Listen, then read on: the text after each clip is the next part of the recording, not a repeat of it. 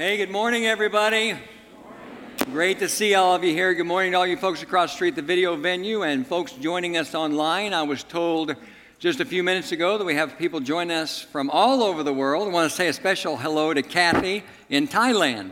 So we're glad to be connected to you the way we are this morning. If you got a Bible, I want you to grab it and go to the New Testament book of Hebrews. And when you find Hebrews, I want you to find chapter 11. We're going to spend our time together this morning in Hebrews chapter 11. This is the fourth and final week of a special series called All In.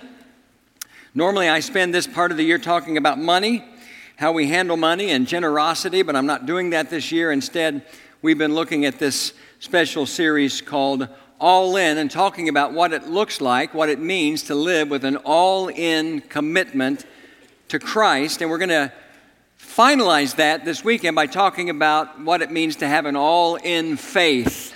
An all-in faith. The most common word in the original language of the New Testament, which is the Greek language for faith, is the Greek word pistis. And a common definition, you can see it there on the screen, a common definition is a conviction of the truth. Now, that's a good definition, but it's misleading because a lot of people walk away believing that faith simply means believing something, and the idea is the stronger you believe it, the more faith you have. But that is not at all accurate. That's what I want you to understand. The word means more than believe. That word pistis, that word faith, it means more than believe. It also means trust or commitment, and those are words that imply an action. And you see that clearly when you study the Bible and the way the word faith is used all throughout the Bible. I'm not talking about just the New Testament, but the Bible literally from cover to cover. Faith, real faith, is something that always results in action. That's why in the New Testament book of James, in James 2:17, we read these words, "In the same way, faith by itself, if it's not accompanied by action," everyone say action, "action is dead." Faith, if it's not accompanied by action, is dead. Another way we understand that is faith without works is dead. It's critical that we understand that about faith. Now, I could talk about that a lot longer, but I'm just going to use a movie clip that gives a great illustration of what real faith looks like. I'm showing my age when I show this clip, but it's a great, great movie. You'll probably recognize it. Let's roll it, and you see a good illustration of what real faith looks like.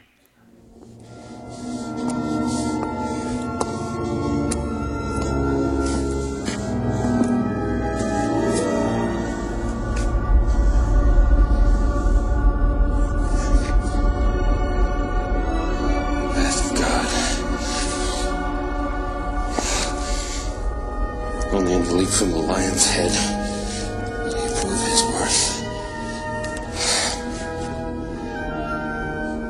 Impossible. Nobody can jump this. Indy! And you must hurry! Come quickly!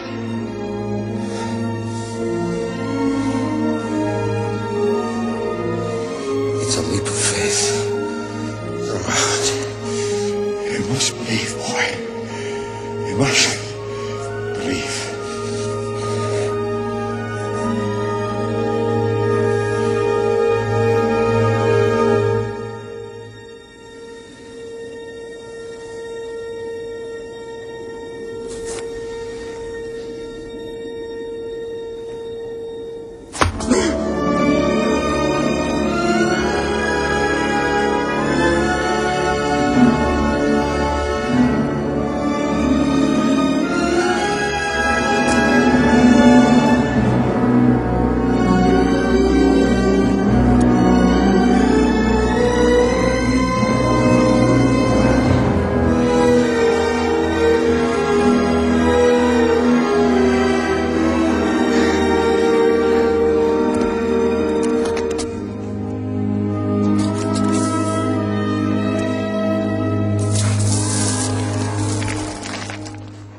Of course, that's Indiana Jones and the Last Crusade, and it just reminds us that real faith always results in action.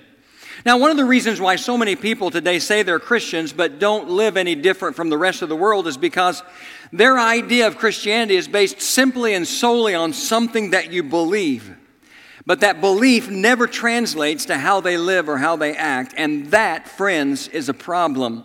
Faith isn't just a belief. Faith isn't just a feeling. Faith is an action. And nowhere is that more clearly communicated than in Hebrews chapter 11, this passage that we've got our Bibles open to this morning. Now, several years ago, I love this passage of Scripture. Several years ago, I preached verse by verse through Hebrews chapter 11. We spent several weeks in this chapter, and I gave a lot of detailed explanation for each of the verses and each of the characters that are listed here. I'm not doing that this morning. I don't have time to do that this morning. What I'm going to do today is I'm going to draw a portion of Hebrews chapter 11 out, and I'm going to use it to show you 5 things that I guarantee will happen to you in your life at some point if you live with an all-in faith. 5 things that will happen for sure, and I'm certain as we go through these things that you're going to think, yeah, that's already happened to me, or maybe that's happening to me right now. 5 things I guarantee will happen as a result of living with an all-in faith. So let's not waste any more time. If you got your Bibles open there, stand together with me wherever you might be in reverence and respect for God's Word. And I'm going to read a passage of Scripture here or a portion of Scripture here, rather, from Hebrews 11. Now, everybody look up here for a second. In your bulletin, it says that today's text is Hebrews chapter 11, verses 6 through 30. Well, when I got here last night to Saturday Night Church, it took longer to get through this message than I thought, and so I've scaled it back a bit, so I'm not reading all those verses. I'm going to tell you what I'm going to read, and then you can follow along, okay? So let's start with verse 6. Look at verse 6. The Hebrew writer says, "And without faith, it is impossible to please God, because anyone who comes to him must believe that he exists and that he rewards those who earnestly seek him." Now, skip down to verses 8 through 12. "By faith, Abraham, when called to go to a place he would later receive as his inheritance, obeyed and went, even though he did not know where he was going. By faith, he made his home in the promised land like a stranger in a foreign country. He lived in tents, as did Isaac and Jacob, who were heirs with him of the same promise, for he was looking forward to the city with foundations, whose architect and builder is God. By faith, Abraham, even though he was past age, and Sarah herself was barren, was enabled to become a father because he considered him faithful who had made the promise. And so from this one man, and he as good as dead, came descendants as numerous as the stars in the sky and as countless as the sand on the seashore." Look at verses 17 through 19. "By faith, Abraham, when God tested him, offered Isaac as a sacrifice. He who had received the promises was about to sacrifice his one and only son, even though God had said to him, 'It is through Isaac that your offspring will be reckoned.' Abraham reasoned that God could raise the dead, and figuratively speaking, he did receive Isaac back from death." Look down at verse 23 through 30. "By faith, Moses' parents hid him for 3 months after he was born because they saw he was no ordinary child, and they were not afraid of the king's edict. By faith, Moses, when he had grown up, refused to be known as the son of Pharaoh's daughter. He chose to be mistreated along with the people of God rather than to enjoy the pleasures of sin for a short time. He regarded disgrace for the sake of Christ as of greater value than the treasures of Egypt, because he was looking ahead to his reward. By faith he left Egypt, not fearing the king's anger. He persevered because he saw him who is invisible. By faith he kept the Passover and the sprinkling of blood, so that the destroyer of the firstborn would not touch the firstborn of Israel.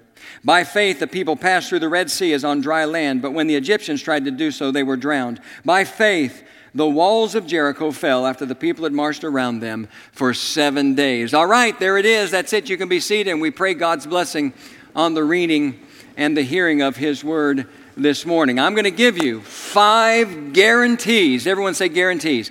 Guarantees. 5 guarantees that are going to come into your life if you embrace the challenge to live by faith, if you have an all-in faith. Write down next to number 1 the first one.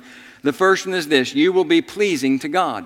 That's number 1. You live with an all-in faith, you will be pleasing to God. Living by faith pleases God. In other words, living by faith makes God happy. The very first verse we read there says, "And without faith it is impossible to please God, because anyone who comes to him must believe that he exists and that he rewards those who earnestly seek him." Now, here's the bottom line. When we live by faith, we please God first because we acknowledge his presence, and second, because we acknowledge his goodness. We acknowledge his presence and we acknowledge his goodness. The Bible says there that he rewards those who earnestly seek him. When we seek him, we're acknowledging his presence and we're acknowledging the truth that he is good. Let me speak about faith for just a moment to anybody here. or anybody listening to me, wherever you might be this morning, who is not a Christian, you've never had that moment in your life when you've surrendered your heart in faith to Jesus Christ. Faith is where our relationship with God begins. Whenever I share the gospel with somebody, and the word gospel just means the good news that God has made it possible for us to live in a right relationship with Him through faith in Christ. Whenever I share the gospel with somebody, I always conclude with an explanation of how they should respond. I talk about the fact that all of us have one thing in common. We're all sinners, that sin separates us from God. But God loves us so much that He didn't want that separation, so He sent His one and only Son, Jesus Christ, into the world to die on the cross to pay the penalty for our sin so that our sin could be forgiven. So once we understand that, how do we respond? I make it real simple by talking about it from the perspective of the ABCs. I say, A, you need to admit you're a sinner. That's the first thing you have to do. B, you need to believe. Everyone say believe. Believe in Jesus. Now that's faith. Believe is another word for faith. B, you need to believe in Jesus. C, you need to confess that belief in Jesus. And D, you need to demonstrate the reality of your faith by being willing to repent of your sin. That means to turn away from sin and turn to God. And by being willing to obey the command of the Scripture to be baptized into Christ. But I want to go back to that letter B, that belief, which again is just another word for faith. That's where our relationship with God begins. It begins with faith. That's why Paul writes in Ephesians chapter 2, verses 8 and 9, and says, "For it is by grace you've been saved through faith, and this not from yourselves. It's a gift of God, not by works, so that no one can boast." A right relationship with God begins by faith, and it is sustained by faith. We connect with God through faith, and we remain connected to God through faith. That's why without faith, it's impossible to please God. Faith is the key. I'm going to confess something to you this morning. I have times in my life, and I would imagine that there are probably some of you here who can relate to what I'm about to say, but I have times in my life where I daydream about having a job that I can do without any personal emotional involvement at all. You know what I'm talking about? You ever feel that way? Especially if you have a job with a lot of responsibility and you have to take care of a lot of people and things like that. I dream about having a job like that, something that I could do, and I could do well mindlessly. I don't think about it. And then when I'm done and I go home, I never think about it again until I have to show up and do it the next day. How many of you know what I'm talking about? I wish I had a job like that sometimes. Every Sunday night, I sit back and I think about the week that's to come. And last Sunday night, I was sitting in my den in my house, and I was thinking about the week to come, and I was thinking about, oh my gosh, it's filled with responsibility, it's filled with challenges, I got a couple of pretty big deals I'm dealing with. And I looked at my calendar, and I saw I don't have a single free night this entire week. I'm not going to have one single free night to myself until I get till next Sunday night. Tonight, woohoo, I get a free night tonight. Now, it wasn't all work. I had some other things, like Trish and I went to a basketball game one night. But you know, every now and then you just like to have a night where you didn't have to think about anything or do anything. And so when I have weeks like that, I think, man, I just wish I had a job that I could do and do well without being emotionally connected to it in any way, shape, or form. Now, I had a job like that once before. It was back in like 1975, so it's a long time ago. I was living in Houston, Texas at the time, and I worked for a place called Superstar Fences. Now, we built, manufactured, and installed fences for people residentially and commercially. But it was a little different. I don't think it was successful so it's probably not around today. But instead of doing it the traditional way with a hammer and nails, what we did is we manufactured these fences by drilling holes in fence posts and fence boards and then threading them with a steel bar, and that's what kept them together. I wasn't on the installation side, I was on the manufacturing side. So I would go to work every day, and 8 hours a day I would be in a back room in a warehouse all by myself, nobody else around, standing at a table with a drill press, literally just drilling holes in pieces of wood over and over and over and over again. That was it. 8 hours a day. And I was not emotionally invested in that job in any way, shape, or form. Now, if that were today, it would have been different. I would have been back there and OSHA would come in and I would have to wear safety goggles and I would have to wear earmuffs, to protect my ears. But back then, it was just me, a drill, and an old radio over there blaring out the favorite tunes of the 70s. So I would be drilling these holes in these posts, listening to the Doobie Brothers all day long. I want to hear some funky Dixieland, pretty mama, come and take me by the hand. That's what it was. And when my shift was up, I was done. And I guarantee I never went home, not one single night, and thought to myself, oh no, I wonder if that 315th post that I drilled a hole in, I wonder if I got that hole centered enough or centered correctly. Never even crossed my mind. I was not emotionally invested in that at all. It didn't affect my life in any way, shape, or form. It's all about just drawing a paycheck. But you know what? That's the way a lot of people view their Christian life. For whatever reason, they're not emotionally invested in it. It's all about something that you believe.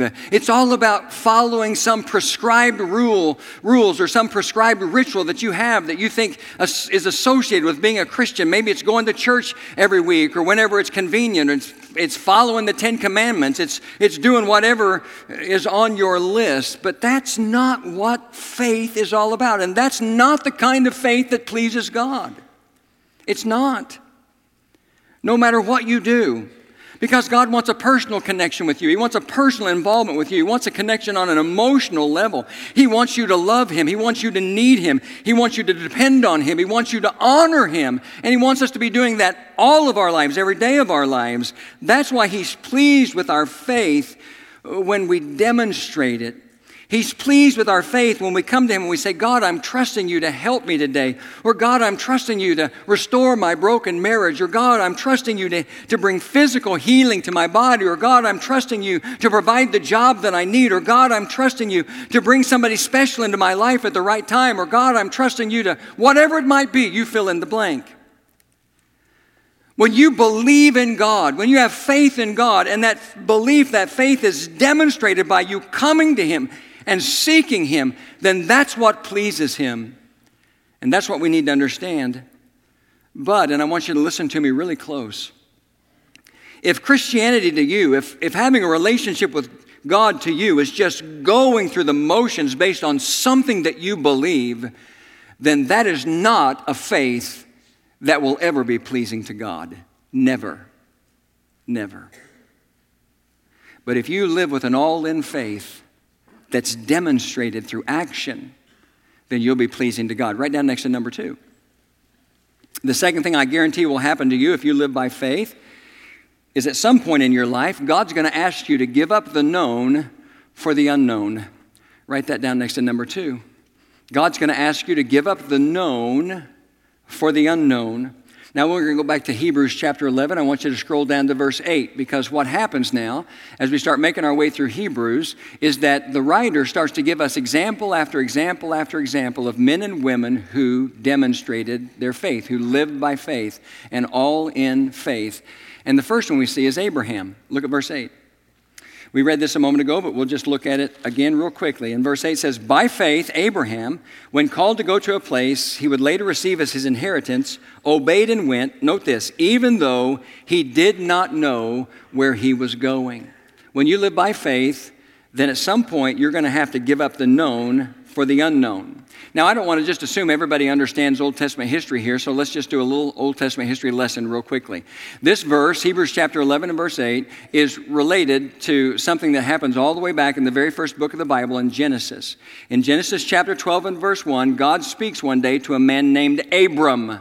God later changed his name to Abraham, but he speaks to a man named Abram, and this is what he says. He says in Genesis 12:1, he says, leave your country, your people, and your father's household, and go to the land I will show you. Now that's a pretty strong request. He basically shows up one day and says to Abram, I want you to leave the unknown for the known for the unknown. I want you to leave everything that you know, everything that you're familiar with, everything that you're comfortable with. I want you to leave it all behind and go to where I'm going to show you. It's a pretty strong request.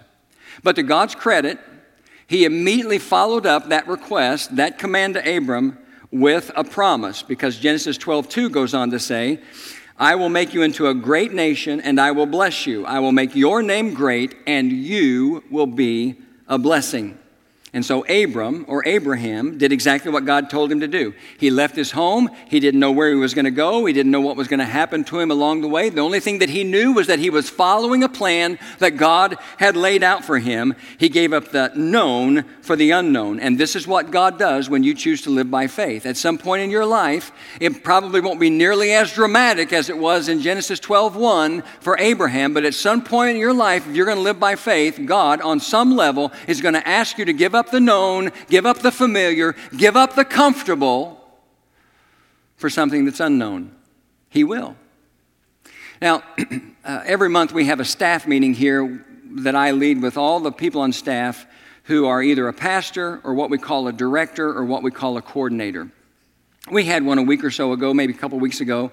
We were in a classroom down here sitting at tables in a room that were a square. And so I was sitting and I was looking around the table at all the men and women who fill those roles on our staff, who serve you in those roles on staff. And I was talking about, what makes the difference between success and a lack of success in ministry. And I was talking about several things. I was doing some coaching.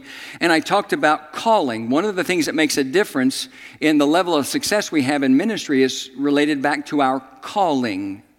The sense of calling that we have from God to do what we're doing. And as I looked around that table, I'm looking in the faces of men and women, and I want you to listen to me, men and women who I guarantee you never in their life at one time thought they'd be sitting in a room like that doing what they're doing today. Never. Because that's not what they had planned out for their lives. That's not the career path that they chose. That's not the career path that they pursued. That's not the education that they got. That's not the investment of time that they made. But at some point in their life, you know what happened? God stepped into their life and said, hey, I want you to do something for me. I want you to trade the known for the unknown. Because I got a different role for you today and tomorrow. I got a different path for you going forward from here. And to their credit, every one of them said yes. And so the question for all of us as believers when it comes to living with an all-in faith, living by faith, is not, will there be a moment that comes along in our life where God asks us to trade the known for the unknown? The question is, when that happens, will we be able to do it? Whatever it looks like, will we be able to do it? Last weekend when Brother Ajay was preaching here, he talked about the rich young ruler. He referenced the story of the rich young ruler. I'm sure most of you are familiar with that story. It's found in Matthew, Mark, and Luke's Gospels. 3 of the 4 Gospels, we read this story about the rich young ruler who came to Jesus one day and he said, what must I do to inherit eternal life? And they had a brief conversation and finally Jesus looked at him and said, listen, this is what you need to do. You need to sell your possessions, give to the poor, then you'll have treasure in heaven. Come follow me. You remember how the story ended? In every one of the accounts, it says that rich young man went away sad because he had great wealth. So what's that tell us? That tells us that when Jesus looked at him and said, here's what you need to do. You need to trade the known for the unknown. He wasn't able to do it. He couldn't pull the trigger. And so that's the question. What are you going to do? If you're going to live by faith, if you're going to be honest and make an all-in faith commitment to Christ, it's not a matter of whether or not that'll happen to you. It's a matter of when that does happen to you, are you going to be able to do it? There's a great story about Hernando Cortez, who was a Spanish explorer. He set sail from Spain to Mexico in 1519. He had an entourage of 11 ships, 13 horses, 110 sailors, and 553 soldiers. Spain wanted to make inroads into Mexico. 2 previous expeditions from Spain had failed. They'd failed to even establish a single settlement. But Cortez was hugely successful in conquering a large part of that country. And most historians believe that the major reason why he had that success is that upon landing, he issued an order to his soldiers to burn every one of those 11 ships. And so all of his soldiers who had traveled from Spain to Mexico with him stood there on the shore and watched every one of those ships burned to nothing. And what did that tell them? That told them there wasn't any plan B. That told them that no matter what they faced, no matter how difficult it was, no matter what the unknown brought, they weren't going home. They were committed for the long haul. I'm going to say it again. The question is not whether or not God will ask us to give up the known for the unknown. The question is, when he does, will you be able to do it? Because that's a guarantee of living by faith. Right down next to number 3. Let me give you a third guarantee. The third guarantee, when you live with an all-in faith, is you will be challenged to prove it. At some point in your life, you're going to be challenged to prove it. And we're going to stay with the life of Abraham to see this. I want you to go with me down to verses 17 through 19. The Hebrew writer uses this incident from Abraham's life. He says, by faith, Abraham, when God tested him, offered Isaac as a sacrifice. He who had received the promises was about to sacrifice his one and only son, even though God had said to him, "It is through Isaac that your offspring will be reckoned." Abraham reasoned that God could raise the dead, and figuratively speaking, he did receive Isaac back from death. All right, a little bit more Old Testament history.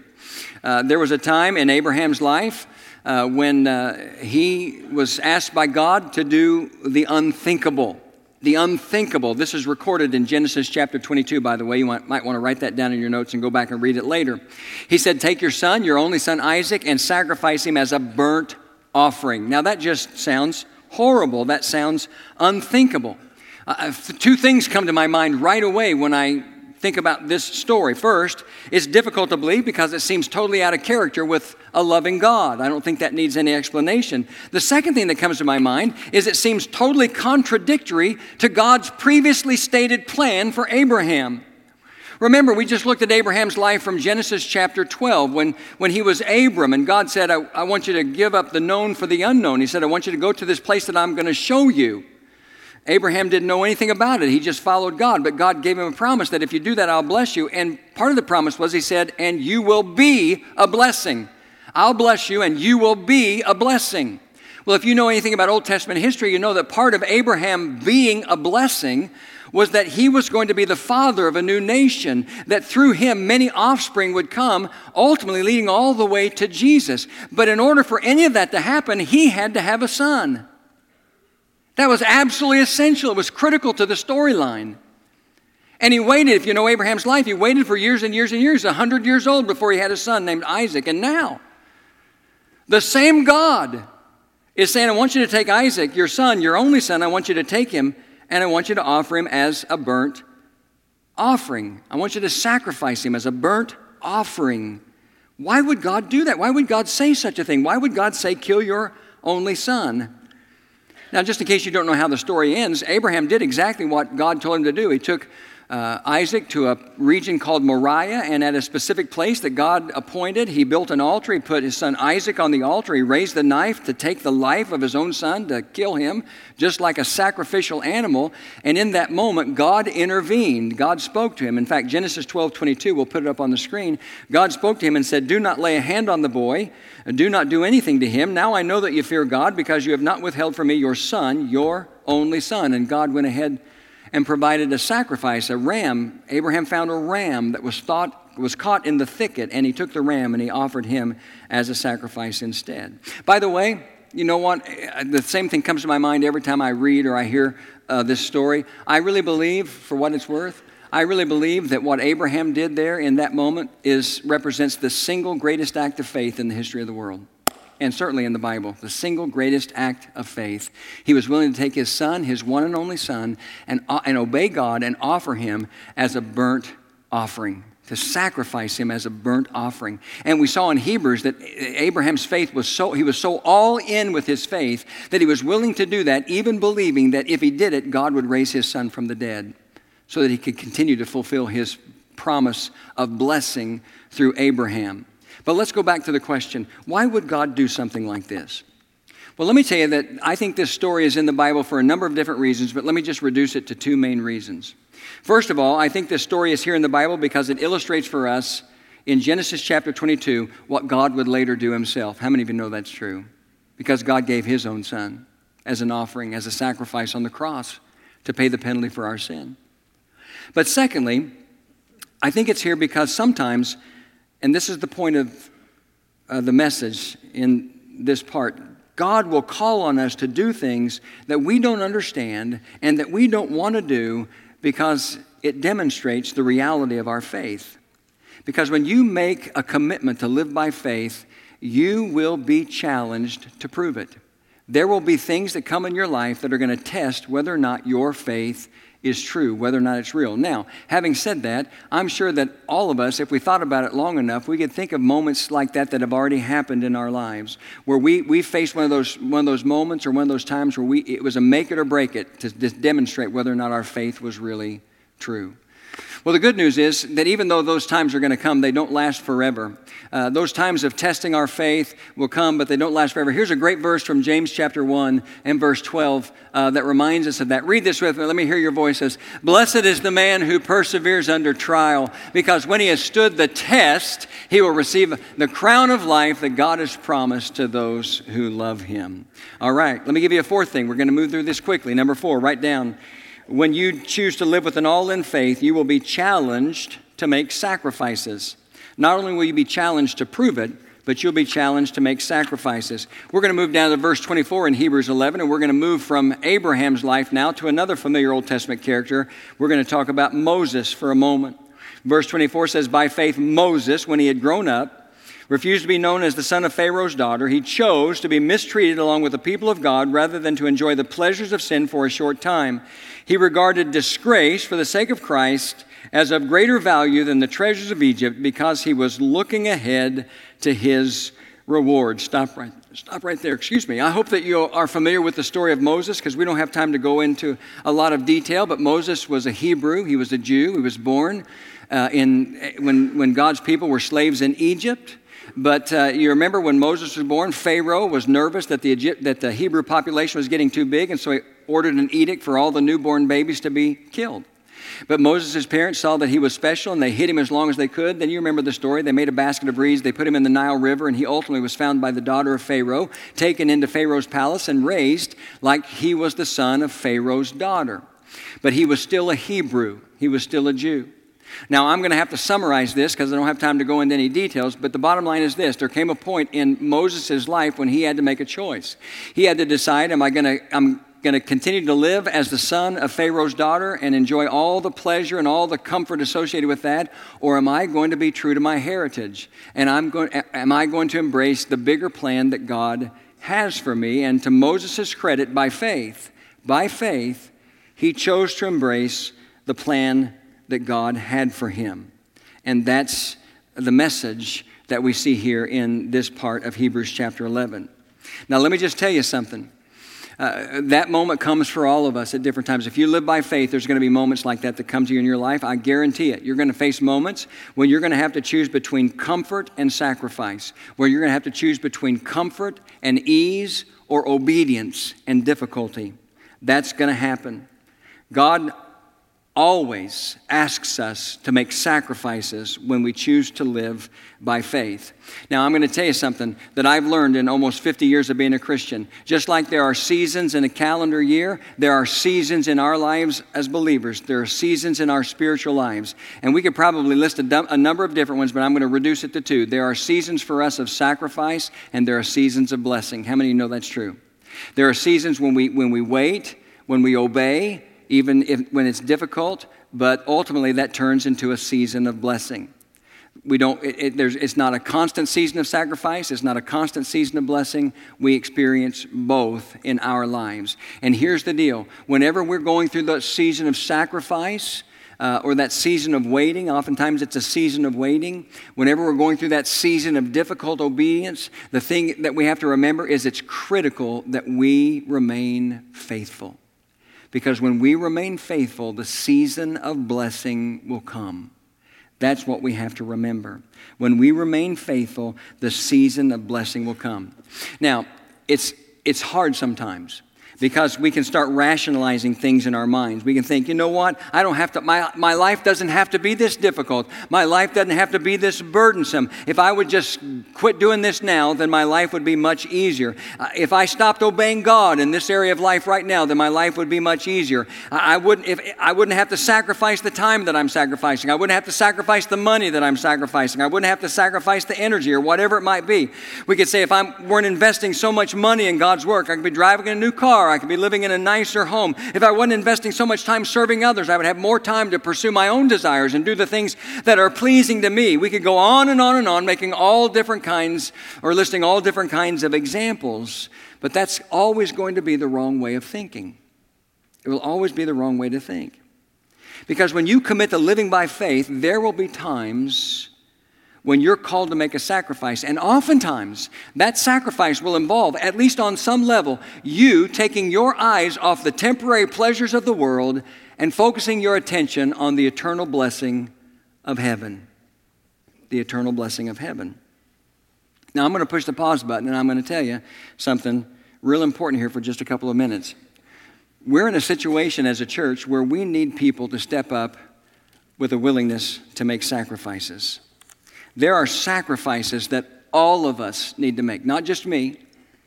All of us need to make in order for our church to live out our mission of changing the world for Christ, one life, one family, one opportunity at a time. I'm talking about sacrifices relating to our comfort. I'm talking about sacrifices relating to our time. I'm talking about sacrifices relating to our money. I'm talking about sacrifices related to our service. We're going to change our Sunday morning service schedule beginning January 7th and 8th of 2017, and we're going to have 3 worship services in here on Sunday mornings. We'll continue to have Saturday night, 6 o'clock, 3 worship services here on Sunday morning. We won't have the video venue any longer because we'll be using it for student ministry. The service times will be 8:45, 10 o'clock, and 11:30. Now, I want you to listen to me close. It's not my first choice. I'm as adverse to change as you are. I might be more adverse to change than you are. But the problem is we've run out of room to really have significant growth in our weekend services. It's not unusual. I mean, we have a good crowd in 1045 service today, but oftentimes it's much larger. We had a very large crowd at 9 o'clock today. A couple weeks ago, we had like almost 1,200 people squeezing in at 9 o'clock and 1,000 more people squeezing in at 1045. And we've run out of capacity to grow and to reach new people. And I don't know about you, but I want to reach new people for Christ. I want to reach more people for Christ.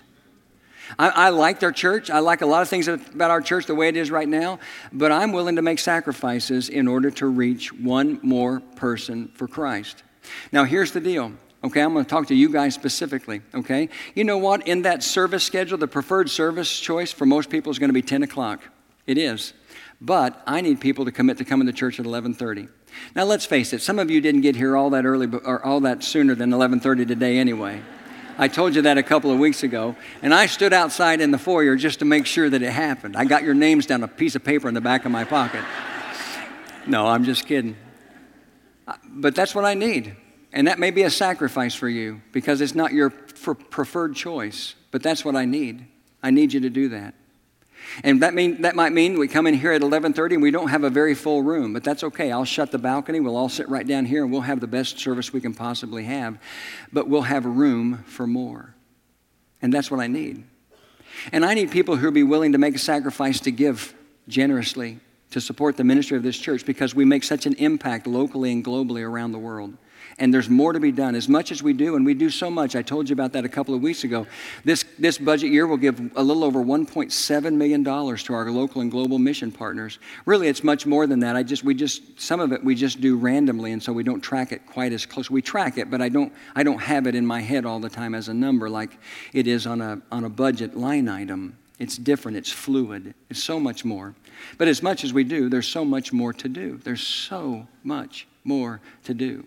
I don't have a single idea, and I've told you this before, and I'll say it again. I don't have any idea about any of you when it comes to giving. I don't know what you give. I don't know if you give or you don't give. I don't know anything about it. I don't ever want to know. But I do know this. I know how many people come to church, and I know how many people give in terms of giving units, just numbers, nameless numbers. And I know, because of that information, that there are people who come every week who never give anything. And I need you to make the sacrifice to begin to give consistently and to give faithfully and to make it your goal to give generously. Some of you probably need to give sacrificially. You know what sacrificial giving looks like? Sacrificial giving is giving that changes and affects your lifestyle. That's what sacrificial giving looks like. So anybody who says, I give sacrificially, if it doesn't affect your lifestyle, it doesn't fit the definition of sacrificial giving. And this is just a commitment that we need to make. It's a way that we demonstrate the reality of our faith, because sometimes when we live by faith, I guarantee you, God will challenge you. He will challenge you to make sacrifices. And I'm depending on you to do that. And I'm not asking you to do anything that I'm not willing to do myself. I would never do that. Right down next to number 5, Brian, come, because I'm out of time, and I'm going to stay on schedule this morning.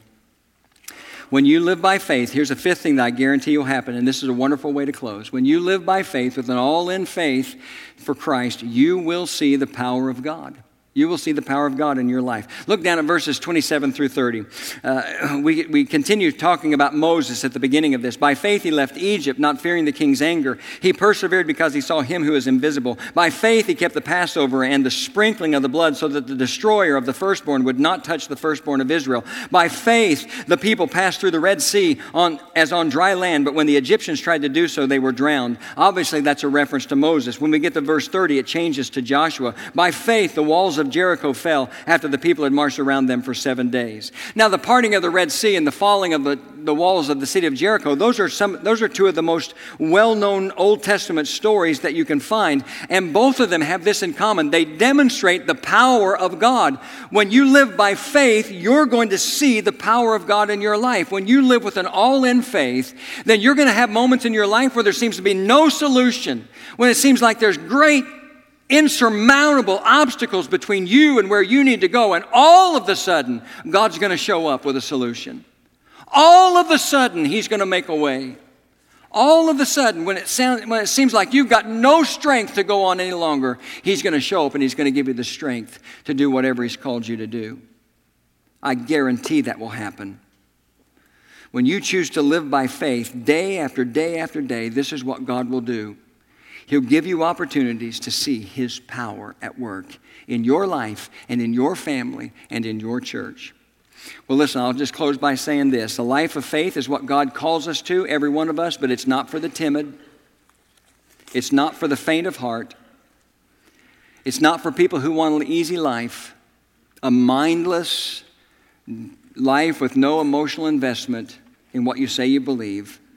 But if you want a great life, if you want to see God do great things in your life and through your life and in your family and through your family and in your church and through your church, then a commitment to living with an all-in faith is what you need to embrace, and you need to embrace it today. Let's pray.